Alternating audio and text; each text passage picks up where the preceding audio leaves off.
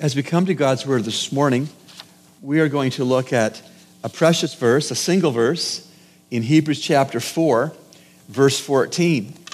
And as you are turning in your Bibles or on your devices to Hebrews chapter 4 and verse 14, may I remind us that the first readers of the book of Hebrews were converted Jews. They were Jews who found that Jesus Christ is the Messiah. They trusted him to be the Lord and Savior, even as we do these days. But that good ship converted Jew was on some tempestuous, rocky seas. That little boat of converted Jews that were the first readers of the book of Hebrews were in a storm. And the waves of that storm were angry. They looked like doubt and doctrinal drift and departing from the basics of the faith and devaluing grace and demoting the Son of God to just being some kind of an angel. But the largest tsunami wave of opposition and danger for the Jews who came to faith in Christ that first read the book of Hebrews was an intensifying persecution. They already were being persecuted when the letter was written, but as time unfolded, even more dangerous waves of persecution fell upon them. And so the Lord in his mercy and the Lord in his grace and the Lord in his love moved the human author of Hebrews along to write a tremendous epistle of encouragement. And of course, it's timeless encouragement. It was encouragement to the first Jews who had become Christians who read the book, but it continues to be that comfort and encouragement to you and to me at this time of pandemic. Just think, by way of very quick review, the encouraging words we've already seen in the book of Hebrews from verse 1 of chapter 1 through to chapter 4, verse 13. Very quickly, the encouraging words that God's supreme revelation is in Christ, that God's Son is superior to all the angels, that salvation is too important to neglect, that the incarnation, Christmas, is the biggest proof of God's love for humans, that the links between Christ's suffering and propitiation, that is satisfactory payment for sin, and our redemption and our sanctification and our glorification, these are all linked together. And Christ's faithfulness that he had to his mission, singular mission, to seek and to save those who are lost.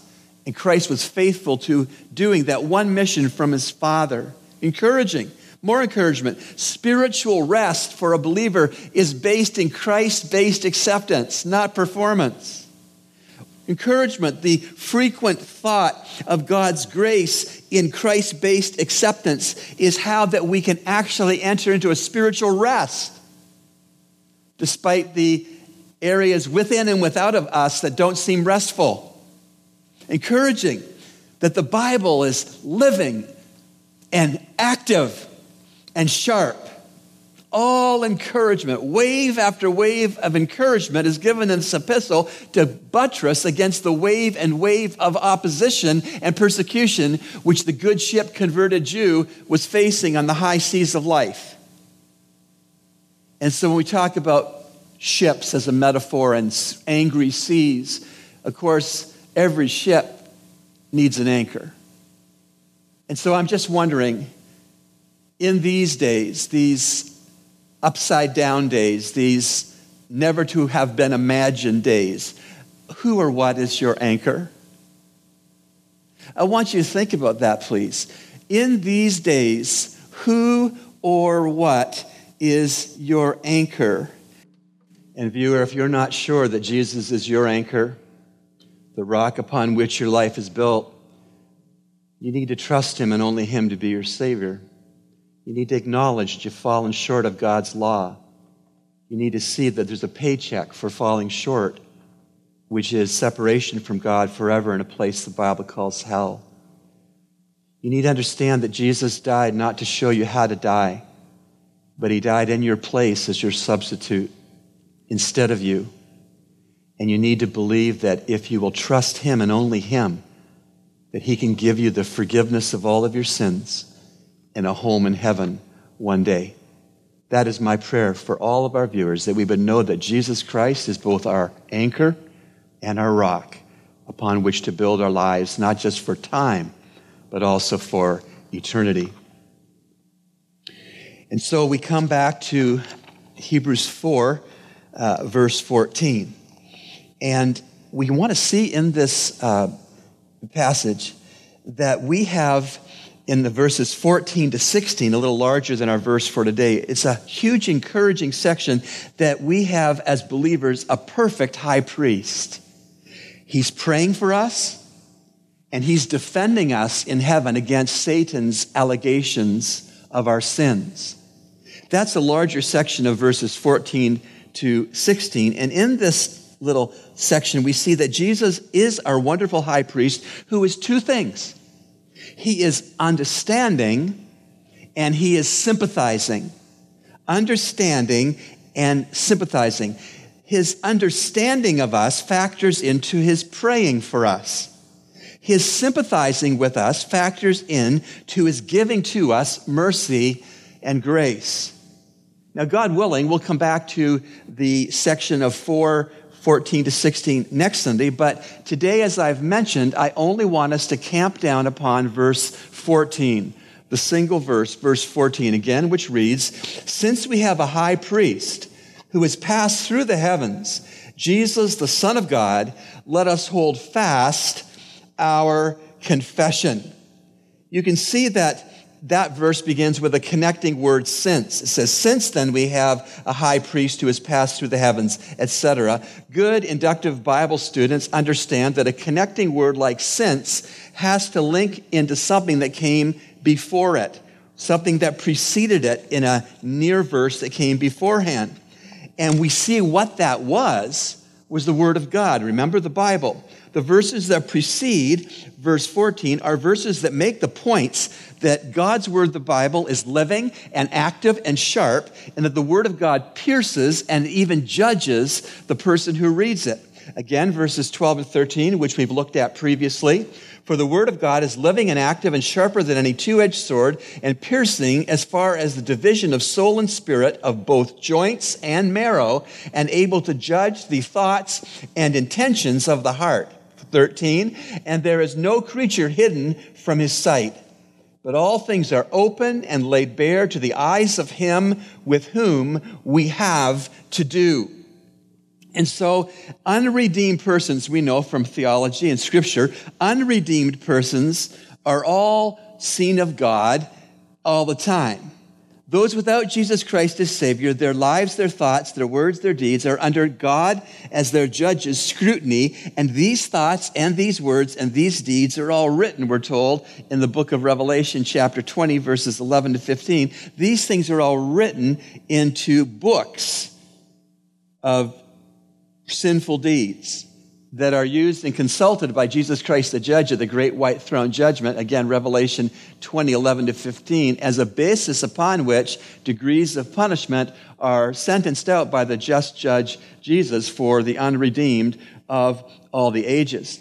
Now, saying that God is omniscient with the unredeemed, sees them all the time, is not to say that God doesn't see the redeemed. God sees the redeemed, us, all the time as well. But the difference is, because of Jesus, because of his finished work, because of the grace of God, because of the promises of God that are salvific or having to do with salvation, because of those great things, although we who are redeemed also sin and God sees it, Christ has paid for those sins. Aren't you glad? He has paid in full for our sins, our past sins, our present time sins, and even our future sins, because of great bloodshed, innocent bloodshed. Atonement was made for all of our sins. And so while God sees them, God knows all about them, they are pardoned. They are covered. They are forgiven. They are washed away. They're removed as far from the believer as far as the east is from the west. And Romans 8:1 tells us that there is now, therefore, no condemnation to those who are in Christ Jesus. Never get over that, believer. never get over that. And so Jesus, when the adversary Satan comes to the throne of God in heaven and accuses of sin and allegations that she did this or he did that and so forth and so on, Jesus turns to the Father and says, yes, but for those sins I died. For that sin I died. And so verse 14, our verse for today, is a explosively wonderful assertion that we who are believers in Jesus Christ have a great high priest. The lost without Jesus Christ do not have that great high priest yet. We who know Christ as Savior, we have a great high priest, and because we do, we can know such spiritual peace and relief and encouragement. 14, first part, since then we have a great high priest who has passed through the heavens. Jesus, the Son of God. Will you notice two things with me quickly? First, of this Jesus, he has passed through the heavens. That is, Christ moved from heaven to earth the first Christmas. Jesus miraculously had a change of address from glory to earth that first Christmas and the incarnation. And just like Israel, as a nation's high priest that was human, passed through three areas of the tabernacle to get to minister in the Holy of Holies in the tabernacle, Jesus Christ passed through three layers of heavens to minister on earth. 2 Corinthians 12:2, Paul's writing, I know a man in Christ who 14 years ago, whether in the body I do not know or out of the body I do not know, God knows, such a man was caught up to the third heaven. Jesus Christ came through three heavens worth of a journey that first Christmas as the incarnate Son of God to live and to minister and to die and to rise again from the dead on earth.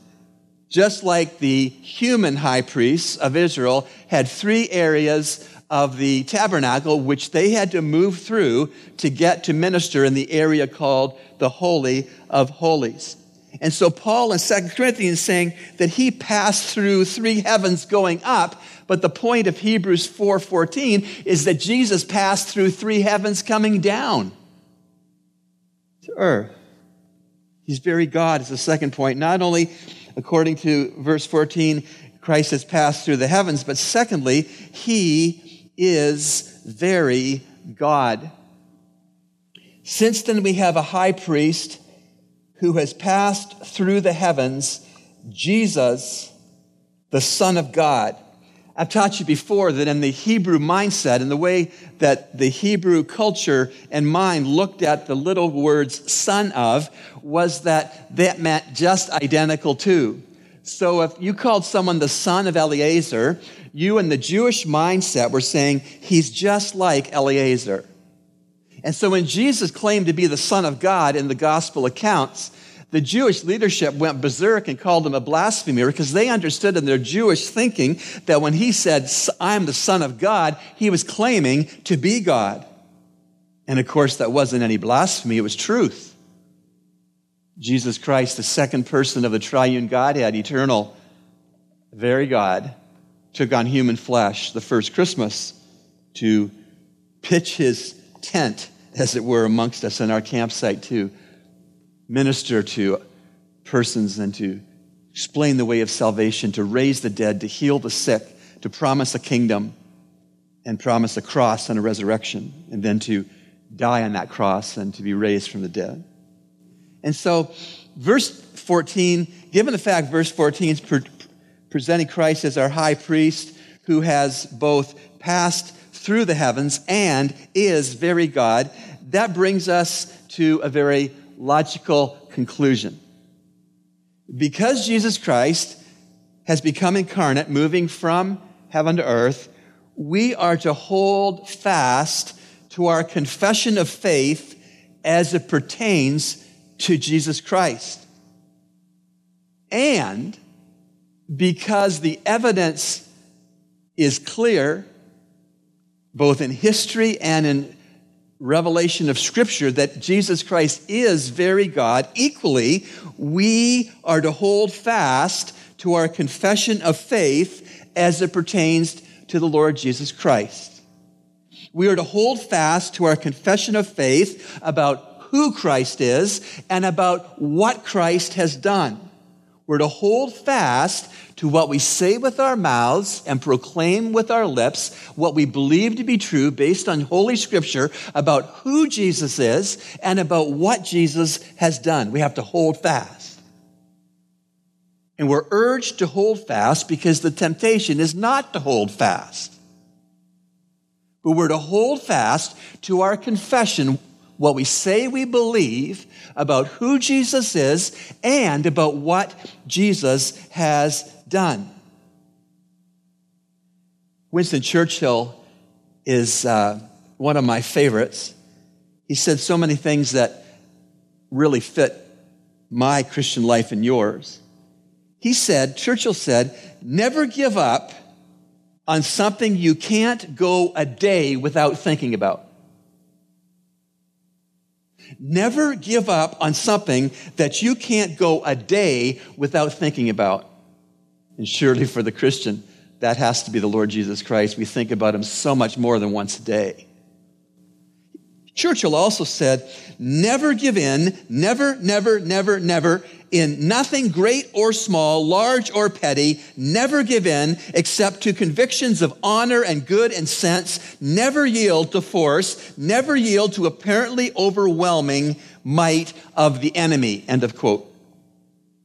And so Hebrews 4:14 is saying we have a high priest who's come from the heavens to the earth, and he's very God. So hold on to what you confess to be true about him. Don't waver. Don't turn your back on Christ. Don't water it down. Don't go silent. Hold on to your confession about the Lord Jesus Christ. You say, okay, Pastor Rob, you're making your point. I understand. I'm to hold on to my confession of who Jesus Christ is. Okay. I don't think that's really a danger, Pastor Rob. I've known Christ for 10 years or 20 years or 30 years or 40 years or 50 years, and I've been holding on to my confession about who Jesus Christ is. I don't think it's really a danger, frankly. You do realize that whereas maybe your perspective on the Lord Jesus Christ hasn't changed, praise God if it hasn't since you were converted, the world around you has changed dramatically. When this all comes back together, whenever that is, and you go back to school, you go back to the university, you go back to your neighborhood, you go back to the domino conversations under the shade tree, you go to transact business, people around you have shifted from where you took a confession of Jesus Christ. They're not there anymore. They've let go if they ever held to that confession in the first place. Some of them never confessed these things to be true about Jesus or his works ever. And so you may not have changed, and we thank God if you've not changed, but the people around you are pressuring you to change, to go weak on your confessions about Jesus Christ, who he is and what he's done. And the verse is very clear. Since then, we have a great high priest who has passed through the heavens, Jesus, Son of God. Watch now. Let us hold fast our confession. Let us hold fast our confession. That's saying, let us hold firm our confession. That's saying, let us hold tight our confession about who Jesus is and about what Jesus has done. I want to get practical. I want to get really practical. There are evangelical pastors that I know of, and maybe some of you know of these men as well, women, who have drifted from a true confession of who Jesus Christ is and a true confession of what Jesus Christ has done. They haven't held it firm. They haven't held that confession tight. They've drifted from their anchor. And because they have not held their convictions about Jesus Christ and confessions about Jesus Christ soundly, they are influencing the congregations that they are preaching to, in some cases through television, vast numbers of congregants by television. You see what I mean, Pastor Rob? Can you give me an example? I'm not going to name anybody, but those of you who are perceptive may have a sense. The falling away pastors I'm referring to are thinking and preaching that Jesus makes a good person better. These falling away pastors are thinking and preaching that not all of Jesus' miracles were actually miracles. They're thinking and preaching that Jesus prioritized the kingdom over the cross. These watering down pastors are thinking and preaching that Jesus was wrong about a literal hell. These watering down pastors are thinking and preaching that Jesus most wants self-esteem for those who would follow him. These watering down pastors are thinking and preaching that Jesus is not the only way to God. They've let go of any sound and orthodox confession they may ever had about Jesus. Just let it go. They're adrift, no anchor, no rock. I'll go on. These giving in to bad doctrine pastors are thinking and preaching that Jesus was wrong in teaching that marriage is only to be between a man and a woman. These giving into bad doctrine pastors are thinking and preaching that Jesus may not necessarily be the only way to heaven. In some cases, we're being told that atheists get to heaven. In other words, everybody gets to heaven. These who have fallen away from any true confession about the truths about Jesus that are timeless, that are unchanging, that are settled, that are intrinsic to who he is as God, man. These things are being thrown over the side of the boat in some churches and in some ministries. But God wants better for us. 14, since then we have a great high priest, who has passed through the heavens, Jesus, the Son of God. Let us hold fast our confession. We hold fast to our confession because our high priest is our anchor. We hold fast to our confession because our anchor holds our boat fast to the truth of Christ and the plan of salvation and the Bible. Now, I said a moment ago I wanted to get practical, but I want to get hyper-practical. I was practical, but now I want to get hyper-practical.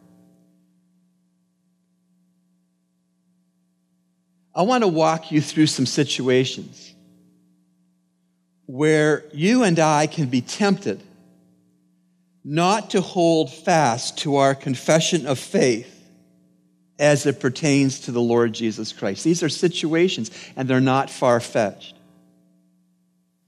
You're at a funeral, and the clergy makes the point that the deceased is in heaven because he did more good than bad.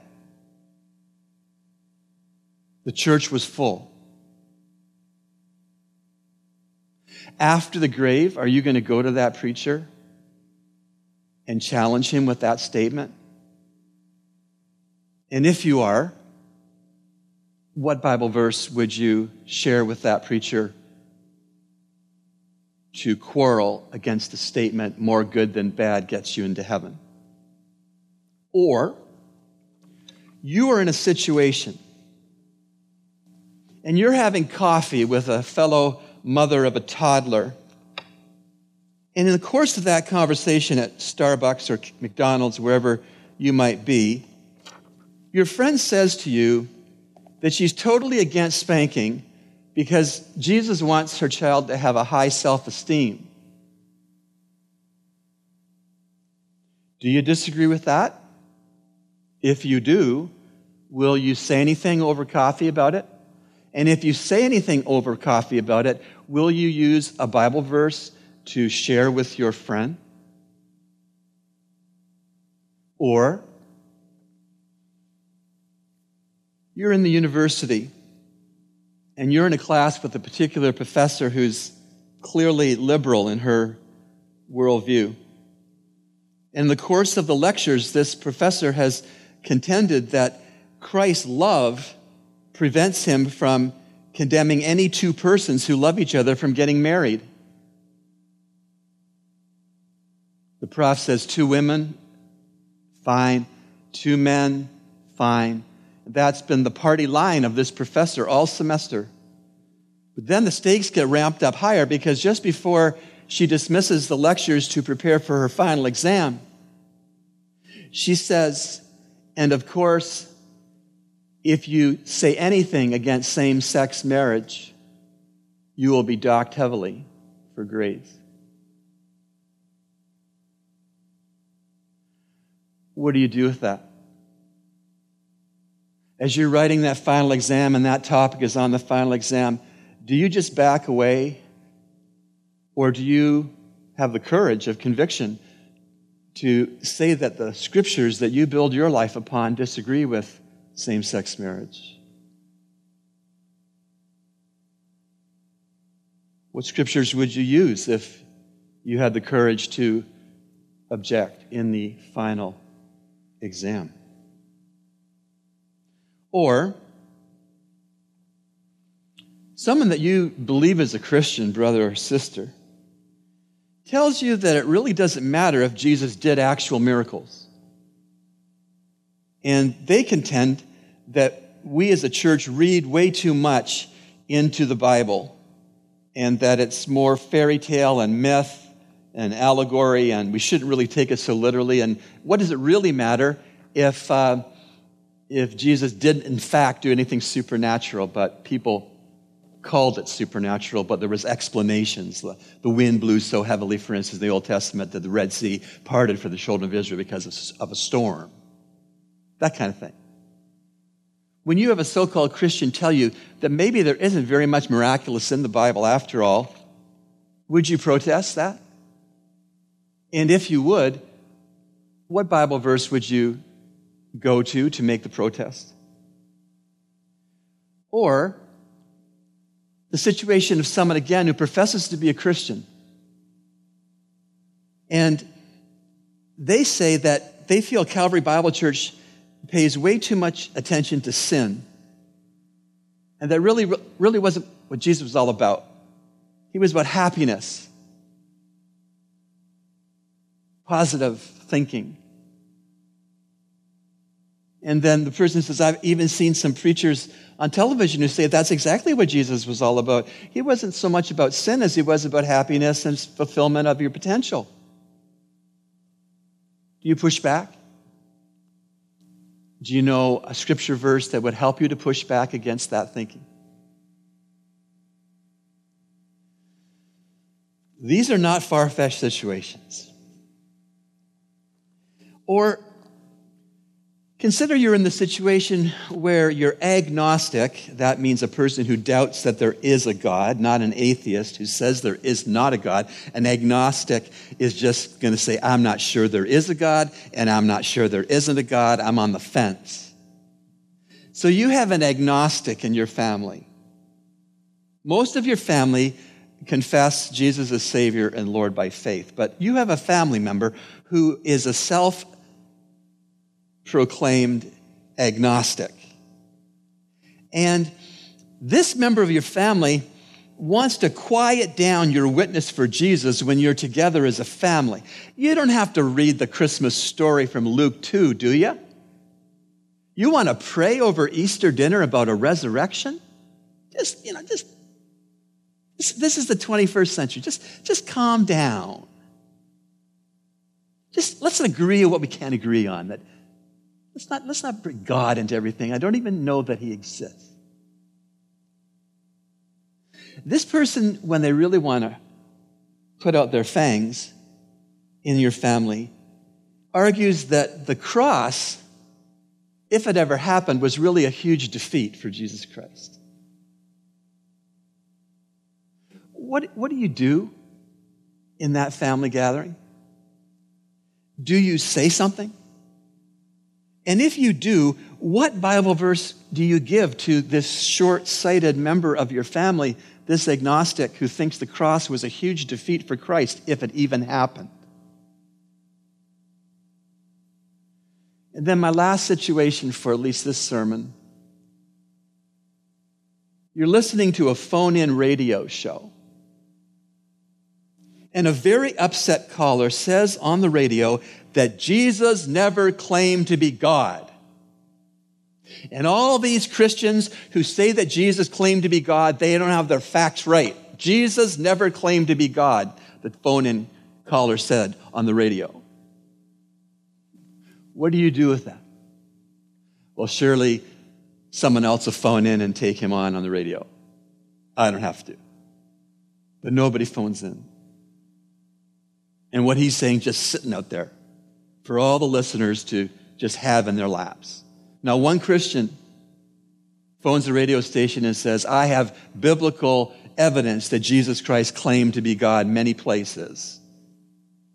Could you be that person? Would you hold fast to your confession of Christ?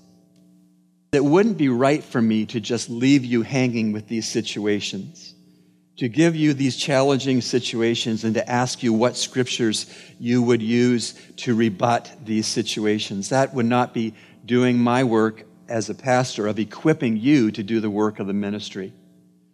You all can defend the faith. I can defend the faith. We all are supposed to defend the faith. I can hold true to my confession of Christ, and I seek to. You all can purpose to hold firm your confession of Christ, and I'm glad you're seeking to. But let me just quickly give you some verses you can jot down. And I'll just not rehash the scenarios. I don't have time. But in the situation where it's thought that more good than bad gets you to heaven, Titus 3, 5-7. The situation where the parent thought the child's self-esteem was paramount, Romans 7, verse 18. The situation of gay marriage, Romans 1, 18-32. The situation where miracles are questioned, Matthew 12, 22-24. The place of sin in a local church's ministry, Matthew 1, 21, and Romans 4, 25. The situation as to whether or not there's a hell, Luke 16, 19-31. The viewpoint that the cross was a huge defeat. 1 Corinthians 1, 18 and verses 23-25 of 1 Corinthians 1. The situation that the claim that Christ never claimed to be God, John 8, 58-59, John 10, 27-31. Now, all of these responses are so imperative because, as you know from 1 Peter 3, verse 15, we are commanded as believers, but sanctify, that is set apart, Christ as Lord in your hearts, always being ready to make a defense to everyone who asks you to give an account for the hope that is in you, yet with gentleness and reverence. And so, Hebrews 4:14, Since then, we have a great high priest who has passed through the heavens, Jesus, the Son of God.